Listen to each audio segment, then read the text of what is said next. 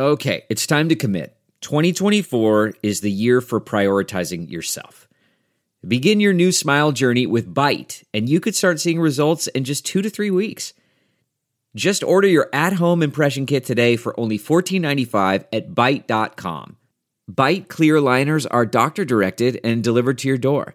Treatment costs thousands less than braces, plus they offer financing options, accept eligible insurance, and you could pay with your HSA, FSA. Get 80% off your impression kit when you use code WONDERY at Byte.com. That's BYTE.com. Start your confidence journey today with Byte.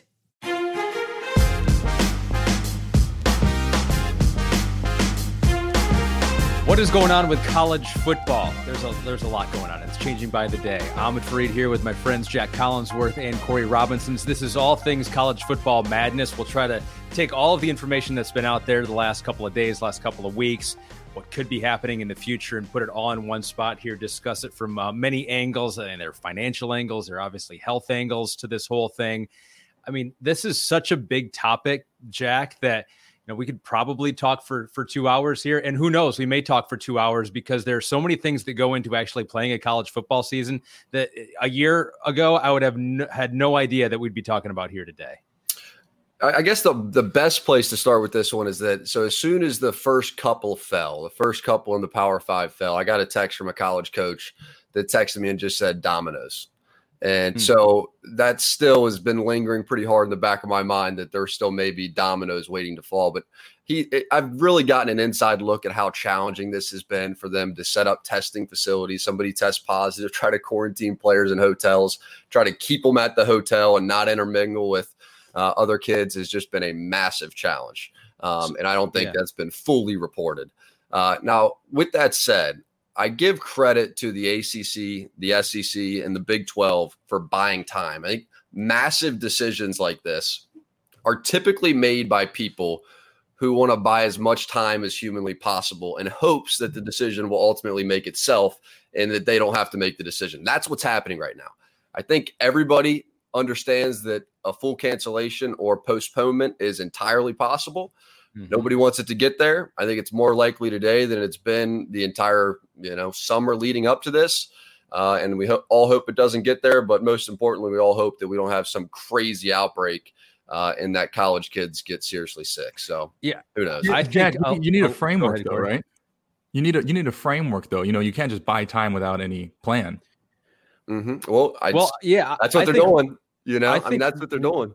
What I think, and you do hear that, right? It's like, what have you been doing this whole time? You've had months and months. This whole thing started in March here in America, months before that across the pond in Italy, and of course in China. It's like, why do you not have a plan? But Corey, I am a little sympathetic to the fact that I think a lot of people thought that we would probably be in a better spot now than we are, as far as not just, where the virus is and the amount of cases that we have, but with testing and rapid response testing. I mean, I remember thinking in March, like by the time April, May, June rolls around, we're going to have these tests that take 5 minutes. You get the results back like that, and those will be all over the country. I mean, that hasn't happened. And so I would assume that at least some of these big college conferences were like, okay, we can't plan for everything because we have no idea what technology will be available to us when the time comes. And now the time has come, and they're looking at it and being like, oh, wow, we're not quite there yet. So, Corey, I am a little sympathetic to some of these conferences if they don't have a plan set up because they had no idea what the technology was going to look like now. That's a fair point. But I will say, I think in March, if I'm trying to remember the time, everything has just been like a twilight zone.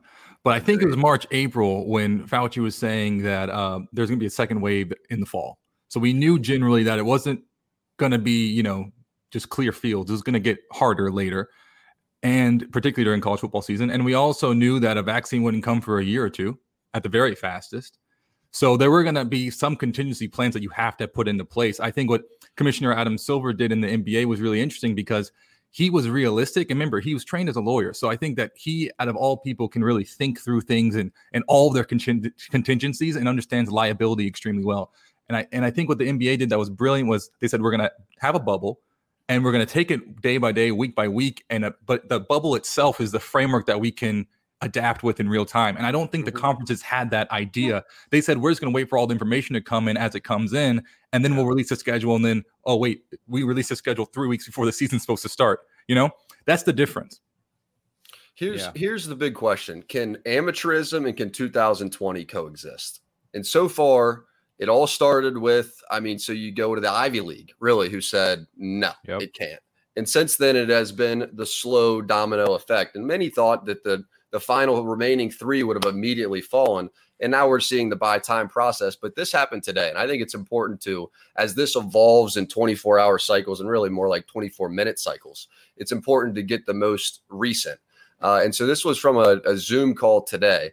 The member of the NCAA COVID-19 advisory panel, Dr. Carlos Del Rio, said that we have a serious problem. I feel like the Titanic.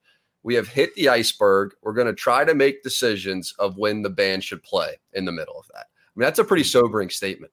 Making decisions about when the band should play, and you've already hit the iceberg. So on the exact same call, Brian Hainline, who's the NCAA's chief medical officer, says that they are aware of 12 cases of myocarditis, which is a rare inflammation of the heart in athletes. So then you have Dr. Colleen Kraft, who added, so this is just their entire panel. I think 1 case of myocarditis in athletes is too many. So as you have everything circling around, the big question was, what was it that caused the first 2 conferences to shut down? And I think that's the answer. You even heard in Sankey's statement, what caused them to shut down? We look forward to hearing it. I think we heard it on the Zoom call today. Where it goes from here, that's the question. It's fascinating, Jack, because I don't think that we're not great as humans at mitigating risk or finding risk and evaluating risk and properly calculating it, especially when it's something as new as COVID-19 here. And we're learning about it as the weeks go on. These conferences just learned about the heart condition that you just mentioned there. But it's funny because I think COVID-19 coronavirus is not a risk that we're willing to take. We're not comfortable with that risk right now, because I was reading this story on the Mercury News website that's over there in the Bay Area. And it talked about here, let me bring this up. It said COVID-19, according to multiple studies, can cause heart damage, just like you mentioned right there. But football, according to mountainous evidence, can cause brain damage. And so these are all risks. There's a risk to actually playing the game of football. And I wouldn't say we're comfortable with those risks overall, but we build them into part of the calculation of playing a season. We know that if we play a season, there are going to be some players that possibly go down the road to developing CTE. That's just a reality. And we have come to the conclusion as a country, for the most part, that that's a risk that football players have been willing to take. This is so new with COVID-19. We may look back in 5 years, Corey, and say, you know what, we overstated the risk. The heart condition wasn't that big of a deal. It was a slight condition that lasted just a few months, and we were overly cautious with that. I think that is possible. That is possible that we look back and say that we were too risk averse with COVID-19 and college football players, but we just don't know that. And I think that's where the issue is for some of these conferences. Delaying it, more information is always good, but I think that the risk of what are we dealing with here and not knowing that explicitly is the biggest thing that you have to overcome. Yeah, I think when it comes down to risk, you have to understand what you're getting yourself into. And I think the uncertainty that you highlighted, Ahmed, is the key point here, is that people just don't know. It seems like every month there's something else that's coming out. Mm-hmm. And when you're trying to plan something, basically you're steering the course. Go back to the Titanic example of a giant ship that's $1 billion industry, right? You don't just do that flippantly. So that's why I think that a lot of these administrators are trying to think about it and say, okay, well, I'd much rather be overly cautious than just jump into something and just go willy-nilly and hit icebergs left and right. I'd rather just say, guys, we're not gonna go today. And if that costs us billions of dollars or millions of dollars today, at least we'll live to fight another day. And I think what the pandemic is showing us is that, and we can get to this later, is that there's a huge discrepancy between schools with resources and schools without resources. And just like states can handle different, the spread of COVID differently, so can conferences. And we've seen the Big South shut down. We've seen the MAC shut down. And we've seen, obviously, the Pac-12 and Big Ten say we can't do it this fall. But if the ACC thinks they can move forward, then then they'll be able to do that with that understanding of risk and the resources that they have available. So I think it's kind of like it's a really tough question to answer, I think, on a federal level. You know what I'm saying? Like, how does the NCAA even come in and say, we're going to do it this way? Because you're dealing with 30 different scenarios. So I mean, you're seeing the NCAA, right, say that this is the NCAA doctors. And you understand the NCAA, they're not making the ultimate decision for Sankey, for, the ACC commissioner, who seems like it's Trevor Lawrence right now. They're not making the ultimate decision. And so I think that so we're all getting to the same point. It's liability. And so the question then becomes off of the liability point is that if you opt in or opt out, if you give the players the option to opt in or opt out, maintain their scholarship, all of those things, does that protect the conferences? Does that protect the decision makers? And I think the evidence that we've seen so far is that if something bad does happen, I mean, you're talking about, COVID-19 effects over a lifetime for these athletes. If something does happen with a handful of athletes, are they liable, or does the ability to opt in or opt out protect them in that? Now we've seen all these guys go with the we want to play, and we heard the Trevor Lawrence. And so I would ask you, Corey Robinson, if you were still the student body president and star of the Notre Dame football team playing wide receiver, and you were having these conversations like we're seeing here on the screen with Father Jenkins, what would you be saying? Would you be playing? I mean, where would you try to position yourself here as a voice of a player and also somebody who cares about your health? Yeah, I was never a star, but I appreciate that. Bull smoke. But in our eyes, Corey, you have always been a star. Thanks, guys. With this, it's a really interesting question. Obviously, when I was in a similar situation with concussions, I chose my health, right? So I think that kind of answers the question for me personally. But the thing about college athletes is that, of course, they want to play, right? Think about your identity is wrapped up in this sport. When I stopped playing, and I have friends who had to stop playing as well due to different injuries, it takes you years to figure out who you are without the game, right? This is everything for a lot of guys. This is life. This is what you love to do. And you're willing, like you said before, to take risks. Like if I'm going out there and I could break my leg at any moment, I could, deal with back issues or leg issues or brain issues for the rest of my life. I think a lot of guys are saying, well, what's an additional risk? That's a 2% chance of dying, I would take that, I guess. And then I think that's what these guys are realizing. But I don't think you can, as an adult, as a Father John or as a Jac Swarbrick, you can't use that as a proper argument, I think, or reasoning to play the football season. You can't say our kids want to play, therefore we will play. I think that's irresponsible. I think as an adult, you have to realize, just like, with your own children or something like that, if they say, I want to go to this party or if I want to go to this school, I think you have to ask your children why, and then help them think through things that they don't understand and say, you're 18 now, but think about this when you're 40. Are you really willing to have myocarditis when you're 40 years old? Right. Just think about these things down the line. And that's an honest conversation that is heartbreaking because these aren't just kids, these are young men and women who worked their whole lives for this opportunity. And you only get 4 years at it. So it's a really hard question, but I would be talking about that with Father John and with Jack. I'd be like, look, can you just help us understand the financials here? Help us understand the health risk and just talk to us straight up. Yeah, Corey, you just hit the important point, which is you believe that it should be the administrators making the decision and not the kids, meaning that an opt-in or an opt-out should not be enough to protect the liability of the institutions making these decisions. And that in and of itself makes me nervous that we're going to have no college football this fall. Well, without legal representation, I think if you're going to have an opt-in, opt-out, like those Pac-12 players said, at least let us have legal representation and have a lawyer pay for us to do this the right way. There are some things that are too good to keep a secret. Like how your Amex Platinum card helps you have the perfect trip. I'd like to check into the Centurion Lounge. Or how it seems like you always get those hard-to-snag tables. Ooh, yum. And how you get the most out of select can't-miss events. With access to the Centurion Lounge, Resi Priority Notified, and Amex card member benefits at select events, you'll have to share. That's the powerful backing of American Express. Terms apply. Learn more at americanexpress.com/withAmex. We're driven by the search for better. But when it comes to hiring, the best way to search for a candidate isn't to search at all. Don't search. Match. With Indeed. Leveraging over 140 million qualifications and preferences every day, Indeed's matching engine is constantly learning from your preferences. So the more you use Indeed, the better it gets.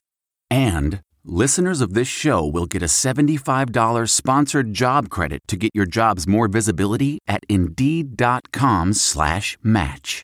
Just go to Indeed.com/match right now and support our show by saying you heard about Indeed on this podcast. Indeed.com/match. Terms and conditions apply. Need to hire? You need Indeed. It's signing. What if instead of a virus sweeping the world, it was just like this pandemic of lightning? I was kind of looking at some of the numbers on that, and it just speaks to just what you guys were saying here. It's like, what are there? The odds of being struck by lightning in a year are 1 in 1.2 million. They're on average every year about 20 to 50 deaths per year in the U.S. because of a lightning strike. But in every football game, what do we know? If there's lightning, not even at the stadium, if there's lightning in the area, what do? We all run off the field. We go, it's not worth playing. We all say that's if the lightning doesn't go away, we might even have to cancel the game and try to play it at another time. And so it's like, that's one of those things where you look at the numbers of it and you go, it's very unlikely that actually someone would be struck by lightning. Probably more likely someone in the stands as a fan would be hit than a player down there. But we don't even question it. We're just like, get off the field.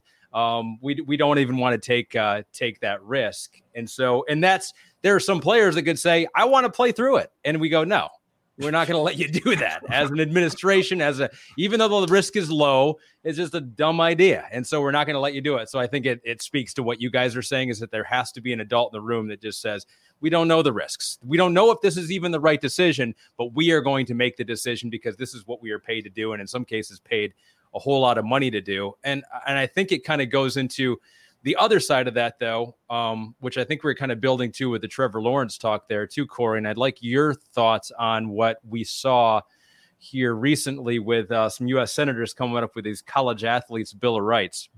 So I think in a lot of cases, coronavirus hasn't changed the world in a lot of ways. I mean, the world is changed, but I think it's accelerated changes that were going to happen anyway. And so this was a conversation that we had been having about college athletes and what their compensation is and what it should look like and what rights they should have as people who make a lot of money for these universities. And so I think coronavirus has accelerated that conversation. And so I'm just curious, again, as a former college athlete yourself, what you thought when you saw the U.S. senators bring up this Bill of Rights bill here today. I thought it was really exciting. I think what we're realizing is, I think college athletes, I think all athletes in general, are realizing the power that they have, particularly in mass. This came up in 2014 with Northwestern. The quarterback there led a group saying we want to register as a labor union, but it was interesting because the National Labor Union Review Board, or the NLRB, or whatever that would be, the acronym, they were saying that Northwestern's a private employer, so that would work, but it wouldn't work on a mass scale, because what about state schools that are not private employers? So it's interesting now, because the argument is that if all Power 5 athletes come together and say the NCAA is our private employer, then you could actually have a labor union in theory, which is really exciting. And I think it obviously, the name, image, and likeness, that to me is a non-negotiable, because I remember, I'll never forget this, guys. When my freshman year, I was a true freshman, so I got to play, and that was the last year of NCAA, the video game, and I was so stoked. Growing up, I played the game, I wanted to be in the game, and then I was actually in the game, and for me, that was like one of the coolest things that's ever happened to me. I'd go back to my dorm room, and my roommates were playing as me in the video game, and I was like, this is sweet.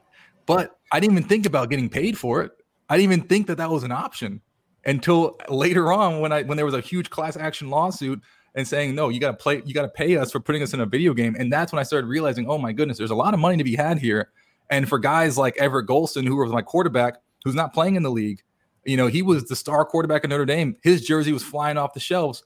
Why isn't he getting compensated for that? So I think these are all really important questions that are coming at a great time. At a great time. So I'm stoked for it.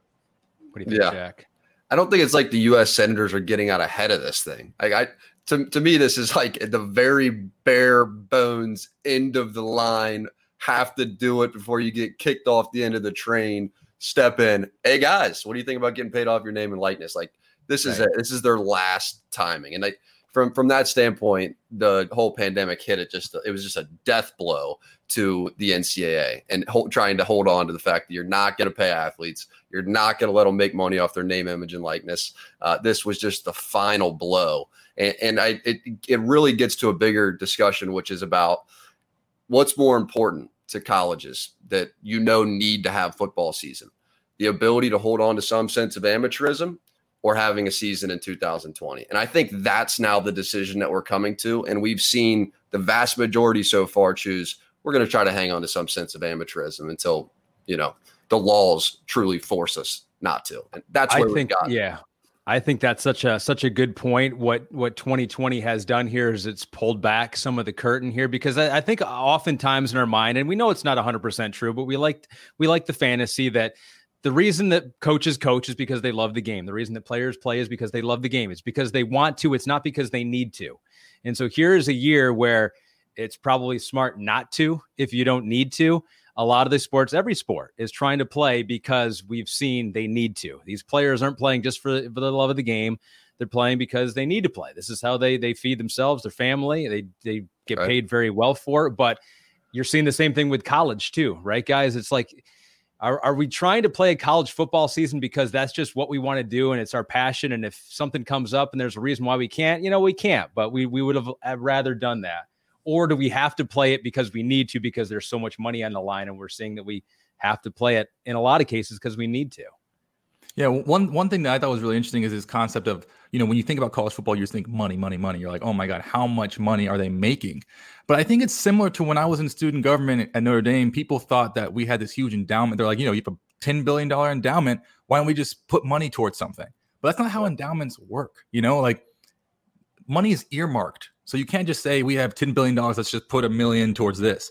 And I didn't understand that till I sat down with the CIO of Notre Dame and actually had a conversation about how endowments work. And the same way, I don't think people know how the finances of college athletics work, right? That there's only a couple sports that are revenue generating, and that most athletic departments in the NCAA aren't even net positive. Like I'm looking at here at the NCAA, the most recent data from 2018, and in all of D1 FBS, only 29 schools were positive net generated revenue.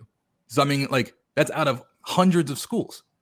So that I think is interesting, because with the revenue sharing deal that was outlined in that Bill of Rights, obviously when you're talking about like the median of those schools was 6.7 million, but obviously that's just the median. Who knows how much you're actually talking about? 40 something million all the way down. So in Alabama and Notre Dame, all those places, yeah, there's a really strong argument you need to have a revenue sharing agreement. But for the vast majority of colleges, you're not even talking to them.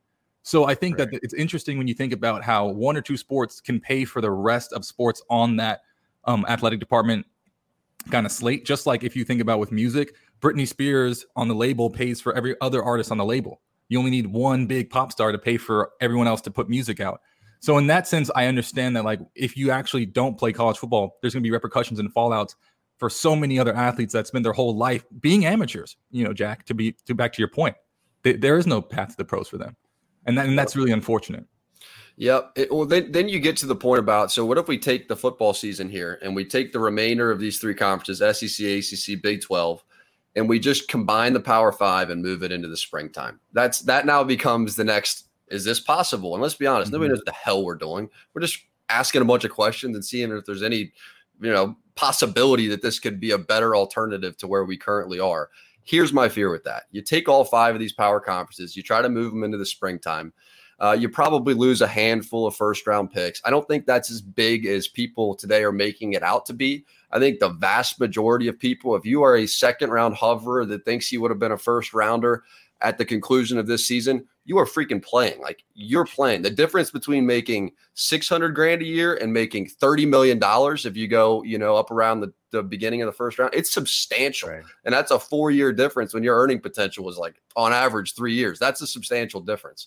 So I do believe they will want to play spring football right before the NFL draft. And I think the draft could even be pushed back till June. I think the NFL would want to watch this spring football play out. My fear is that Dwayne "The Rock" Johnson is going to start giving these top guys that people want to see play about $100K, $75K, whatever it is, and going, guys, this is your tryout. I'm going to have a way bigger TV audience. I'm going to leverage 190 million social media followers. And if you don't think he can do it, just go look at the Titan games and their ratings. People are watching the shit out of that. And so all he's going to do is apply football to that, and then boom, gasoline over the top. XFL was already working, man. I think if they move into the spring, it may be the final straw. I would really, really hesitate to do that. The final straw being what? The final straw being that all of a sudden people might go, you're telling me I can just go make some money on my path to the NFL? I think that's the next question. It's like, can the NCAA move fast enough to where a competitor like that comes in and does serious damage? I don't even know how it would work. I've tried to think about it, right? How would you even do that? You'd play a spring season, right? Yep. For 3 months, and then have a couple months off, and then you're gearing up for the next fall season then too. That just seems untenable to me right from the get-go. Well, but see, this I don't season. Do what?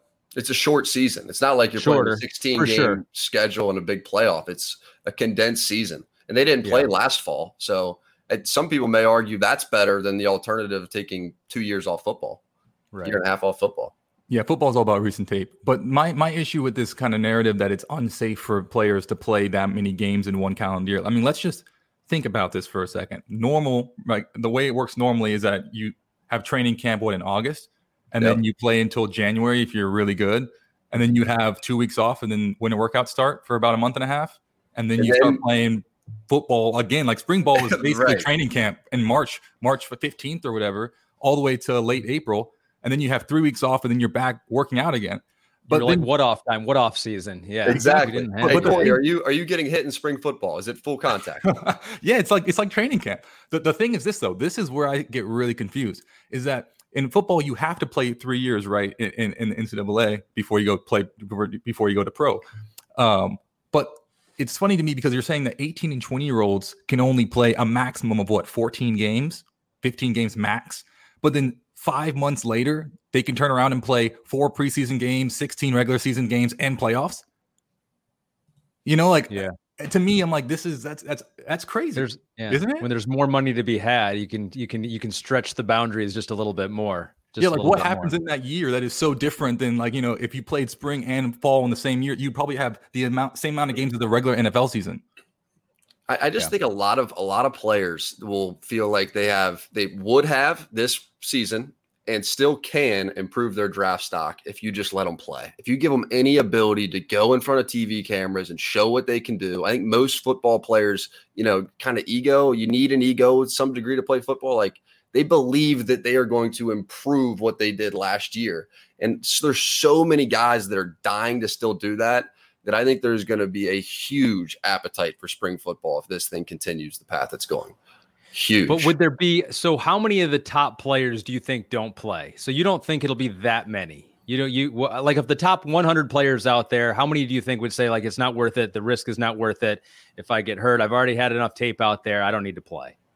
So I'll put it to you this way. If you're it's typically, let's say if you're between 15 and 45 on most big boards. So that means you're a mid first rounder to mid to late second rounder. You're right in that zone. I mean, the difference between being a mid second rounder financially and making about 600 grand, something like that in that range, and being up around the beginning of the first round and making, $20 million.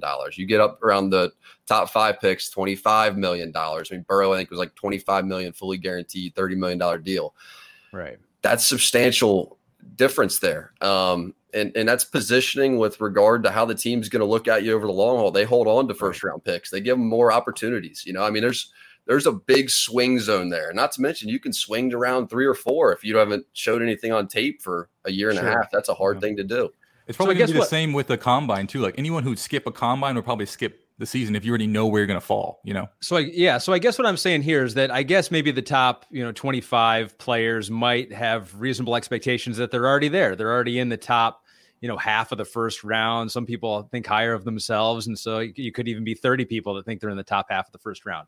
So they might think it's not worth it to play in the college football season. So then, Jack, we get a college football season without the top 30 players in college football. What do we do? Are we psyched about that? Are we as excited about spring football then? I mean, I personally would be because I'm just obsessed with watching football. But I think from like a mass viewership standpoint, if you had a competing league that was throwing out 75, 100K, 150K for big dogs, and they're playing on Wednesday night, and you have the Thursday league that doesn't have any of the big players or any of the big names, and they've sort of been cherry picked away to the XFL. Like if you get to a position where they're dividing this apart and The Rock's putting his arm around kids and going, I lived this life. I was, on that line. I played in the CFL. I was a University of Miami right there guy. I'm going to give you the exposure. I'm going to make you the connections, and I'm going to pay you along the way right before the draft. Sounds like a damn good deal to me. I don't know. Well, yeah. I mean, but think about it this way. Every year there's a different star in college football. Last year was Joe Burrow. This year is Trevor Lawrence. True. Like, even at Notre Dame, every year I had a different quarterback. Yep. So what I'm saying is that college, it doesn't matter who you are. Like, they churn out new stars every year, and a lot of them come out of the woodworks. They're not all named Justin Fields or Trevor Lawrence. So I think that the season's going to go on, and we're going to find new storylines, and we're going to there's going to be unbelievable support there. So I would not even worry about that. I think that's a point. Yeah. I think that's a good point, Corey. I'm sorry, I didn't mean to interrupt you, but yeah, it's like we're in a lot of sports, we're rooting for the laundry as much as we are rooting for the person that's wearing that laundry, right? And it's like the uniform and the tradition. And so I think that's as much, if not more, in college football. I think that's a good point. So what do we think here? So we got the Pac-12, the Big Ten, who have already said no fall football. Maybe we'll do it in the spring. We got the Big 12 just yesterday saying, this is Bob Bowlesby saying, ultimately our student athletes have indicated their desire to compete in sports they love. The season, it's up to all of us to deliver a safe, medically sound, structured academic and athletic environment for accomplishing that outcome. So they're trying to give it a go. At least that's what they're saying right now. They're going to do testing a couple times a week, it said, or maybe 3 times a week. They got a plan for that. They've released their schedule, and so they're optimistic. SEC optimistic, although Jack, the commissioner there, has not been as gung ho. We're definitely doing this as maybe people anticipated. The ACC also in the kind of the same boat. So how do you see this playing out? And from what you've heard from the commissioner so far, even the ones that as of right now are saying that we want to try to play college football in the fall.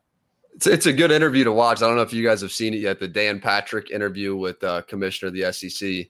And it just gives you kind of feel like publicly right now, like his persona is just like all steams ahead, no matter what. We are playing SEC football this fall. That's just what it feels like. And when you listen to him talk, I think he comes off much more cautiously hopeful. Like he's hopeful, and he wants to give people hope, and he wants to give his thing to the 9th hour. To figure out a way to pull it off and to make everybody happy, but that he understands that at some point, if the medical experts look at him and go, listen, man, I don't know about all this, that they are going to have to pull the plug. And I think it's as simple right now as having, think about how easy it is to have 2 doctors have 2 different opinions. It's as easy as it is for 2 journalists to have 2 different viewpoints. It's that simple. And so I think you truthfully have a case right now where the ACC, the SEC, the Big 12 have one medical opinion that's going, I think we can pull this off. And the rest are going, listen, you're out of your mind. I literally think it's that simple. It's 2 doctors, 2 different viewpoints, and 2 different outcomes. So what happens from there, we'll see. Yeah, and you got a lot of people out there that are going to say the same things that Joel Klatt has said. And he's tweeted out, I think he's got a YouTube video out there as well, is that, if you're trying to talk about just totally safety, just we want to keep these players as safe as possible. There's an argument to be made that the safest possible place for these players is not out, not playing football, going to a party, perhaps unmasked if they're not having to condition for a game coming up on Saturday. But Corey, Joel makes the argument that the safest place for these football players is in these structures where they do testing. They've got trainers. And I mean, there's definitely an argument to be made for that. No doubt about it. I think mental health is something that's going to be a really big, important part of this season.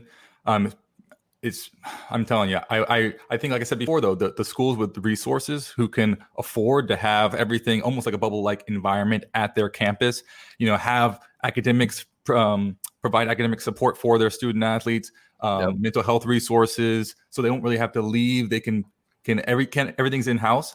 Those are the schools that are going to thrive, and I think the other schools that can't provide that, we're going to see a lot of issues. But I think one question that came up on Twitter that I thought was really fascinating is, how does this look with regular students, non-athletes? If you're going to say we're going to test our athletes at Clemson 3 times a week, but then the rest of the student body, good luck. We had that issue with the NBA, right? Where you're saying, okay, well, that's the NBA. How do they get so many COVID tests when no one else in the country can? But everyone was so sports hungry that they said it was fine. How does that look like in the fall? I think that's a huge point, because I just pulled up a story from the New York Times talking about, and we're worried about these super spreaders that are apparently out there. I don't think we really know how to identify them, but there's some studies out there that say 80% of the cases have come from 10% of the people. And those people have typically, according to some studies, have been younger in their 20s, 30s, and 40s, and they've been asymptomatic or never had any symptoms to the disease, but they're spreading it somehow to everyone else. And so I think that's another huge part of this whole discussion. I mean, it might not even be the biggest discussion, might not be college football. Should they, shouldn't they? It might be universities across the country, hundreds of them. Should they or should they not be bringing students to campus, Jack? And I think as of right now, I got a little pie chart right here. I found this on the chronicle.com's website. Looks like as of right now, you got 5% of universities in this country are going to go fully online, 14 hybrid model, 21% primarily in person, 2% fully in person. Then you got a lot of TBDs in there and trying to figure it out as we go. But I think that's a huge shoe to drop here is what's going to happen, not on the football team when you bring them all back together, what's going to happen on this campus if you're trying to bring all these students back together? It is. And we started the entire thing by saying that, the big decision makers are just trying to buy as much time as humanly possible. And that is what's going on. They're saying if we have 3 more weeks, well, then let's use, 2 weeks and 5 days, if that's what it takes to look around at this thing. And I think the viability of this season comes down directly to 2 things. One, the state of the pandemic in America. Where are the cases regionally? Where are they located? And then number 2 would be the ability to control all the students coming back to campus. And you guys are smacking that point right now. And if you listen to Jac Collinsowrth for 5 minutes, you will gather that is very important. When you try to intermingle athletes and students, what happens to our cases when we start testing these athletes every few days? And sometimes you have 50,000 people coming back to campus at the same time. And I mean, we've learned that in a town, Jack, that is a small town every other time of the year, right? And so it's like the medical, structure of some of these small towns probably not up to speed to try to treat a lot of people that come down with coronavirus. Sorry. Correct. Yeah, no, and you never want to paint a demo with a broad brush, but I think that it seems to me like you have had a lot of young people feel more invincible than perhaps people who are 70 plus. And so that has been a reality. And there's still people that are going to parties. There's still large social gatherings. We've all seen the pictures. We've all seen the videos.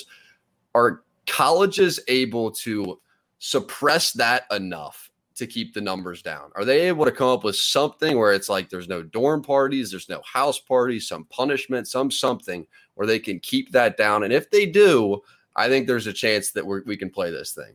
And if they don't, I think it will get shut down before we get to September. So I think that's a good place to end it. Let's do a prediction, right? And so you kind of made your prediction right there on a couple of contingencies, but let's get the real nitty gritty prediction here. Corey, let's start with you. So right now, as of this taping of this podcast, we got 3 conferences that are trying to play football in the fall. What do you think is ultimately going to happen with the college football season this year? I think someone's going to find a way to play. Because look at like I said before, I look at it. Who do you think? I mean, right now it looks like the ACC's in leading. They seem very confident in their ability to contain this. So I would say that the ACC probably, in my opinion, would be the ones who play a season this year. Interesting. But this is what I'm telling you. I think it's very similar to the way the states have dealt with COVID, right? Where you say you're looking for the federal government to give you some sort of a guideline, but it's basically state governors making decisions, right? Some states have done well, some states have not. And I think like I said before, where we're learning about college football is that it's driven by the conferences, right? It's at the conference level, and the conferences who think that they are in the place like geographically, like you said, Jack, where the cases are lower in my state. So the environment allows me to play football. And in my region, we can actually play safer than others. And I have the resources to test every week or multiple times a week. And we have the resources to keep everyone in one spot and to charter planes and to charter buses. We can control this. Those are the schools that are going to play. And then the ones that can't do that are going to have to shut her down at one point in time. And then that's going to give the schools that can play a drastic competitive advantage.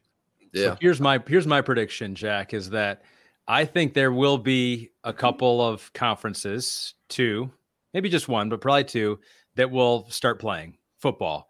But I think, kind of to the point that I made about the college campuses, I think the situation could get ugly and could become too untenable at some college campuses where cases are spiking. Professors, you say, oh, cases are spiking. Are they having serious effects from it? These are college kids. They could be healthy.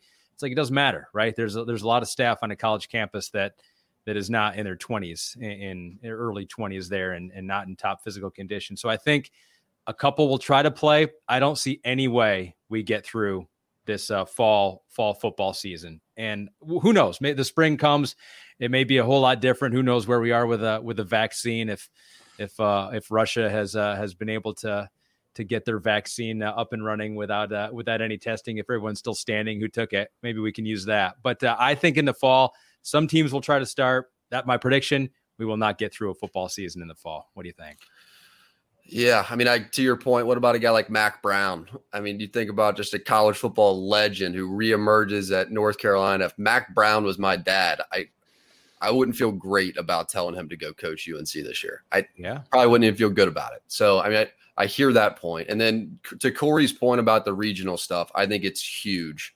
But then you get to, I mean, look at the Big 12, Texas. I mean, that's the heart of it. It's not like Texas has a good handle on this thing. Okay, let's bring up the SEC. Florida, that's a big place. Georgia. It's not like those two places have a good handle on it. They're trying to still keep the lights on. And so it is, and it's not. I mean, you could make the case just as easily that the Big 12 should be shut down as you could that the Pac-12 should have been shut down out there in LA. You know what I'm saying? It's just like, sure. That's where I go to. It's as simple as two doctors can have differing opinions, and a decision maker can go, I prefer to hear that opinion because that's really what I want to do, and go there. I mean, shoot, what's the NFL doing? It's the same thing, right? If they wanted to get a medical expert like Fauci who told them they had to do a bubble or no season, then there probably wouldn't have been a season. So that's where this has now gotten to, and you can always sort of find a doctor to tell you something. That's what you want to hear. It's just that there's the outward pressure. Now that you have two shut it down, the pressure is just going to be daily sitting, and any new cases or outbreaks just daily pressing down. Where's the breaking point? I didn't think we were gonna have to make it a hard thing. I know. I was like, you guys are kind of bailing on this whole prediction thing. I was like, you guys understand a prediction. You kind of gave yours, Corey. You're like, you think they'll complete a season? Okay. I don't think they'll complete a season. Oh, they'll try. Okay. Yeah. All right. Okay. I think the smartest point that I've heard is that they will start the season of some kind. It's going to look super weird, and that it's going to be really hard to keep the lights on. Yeah.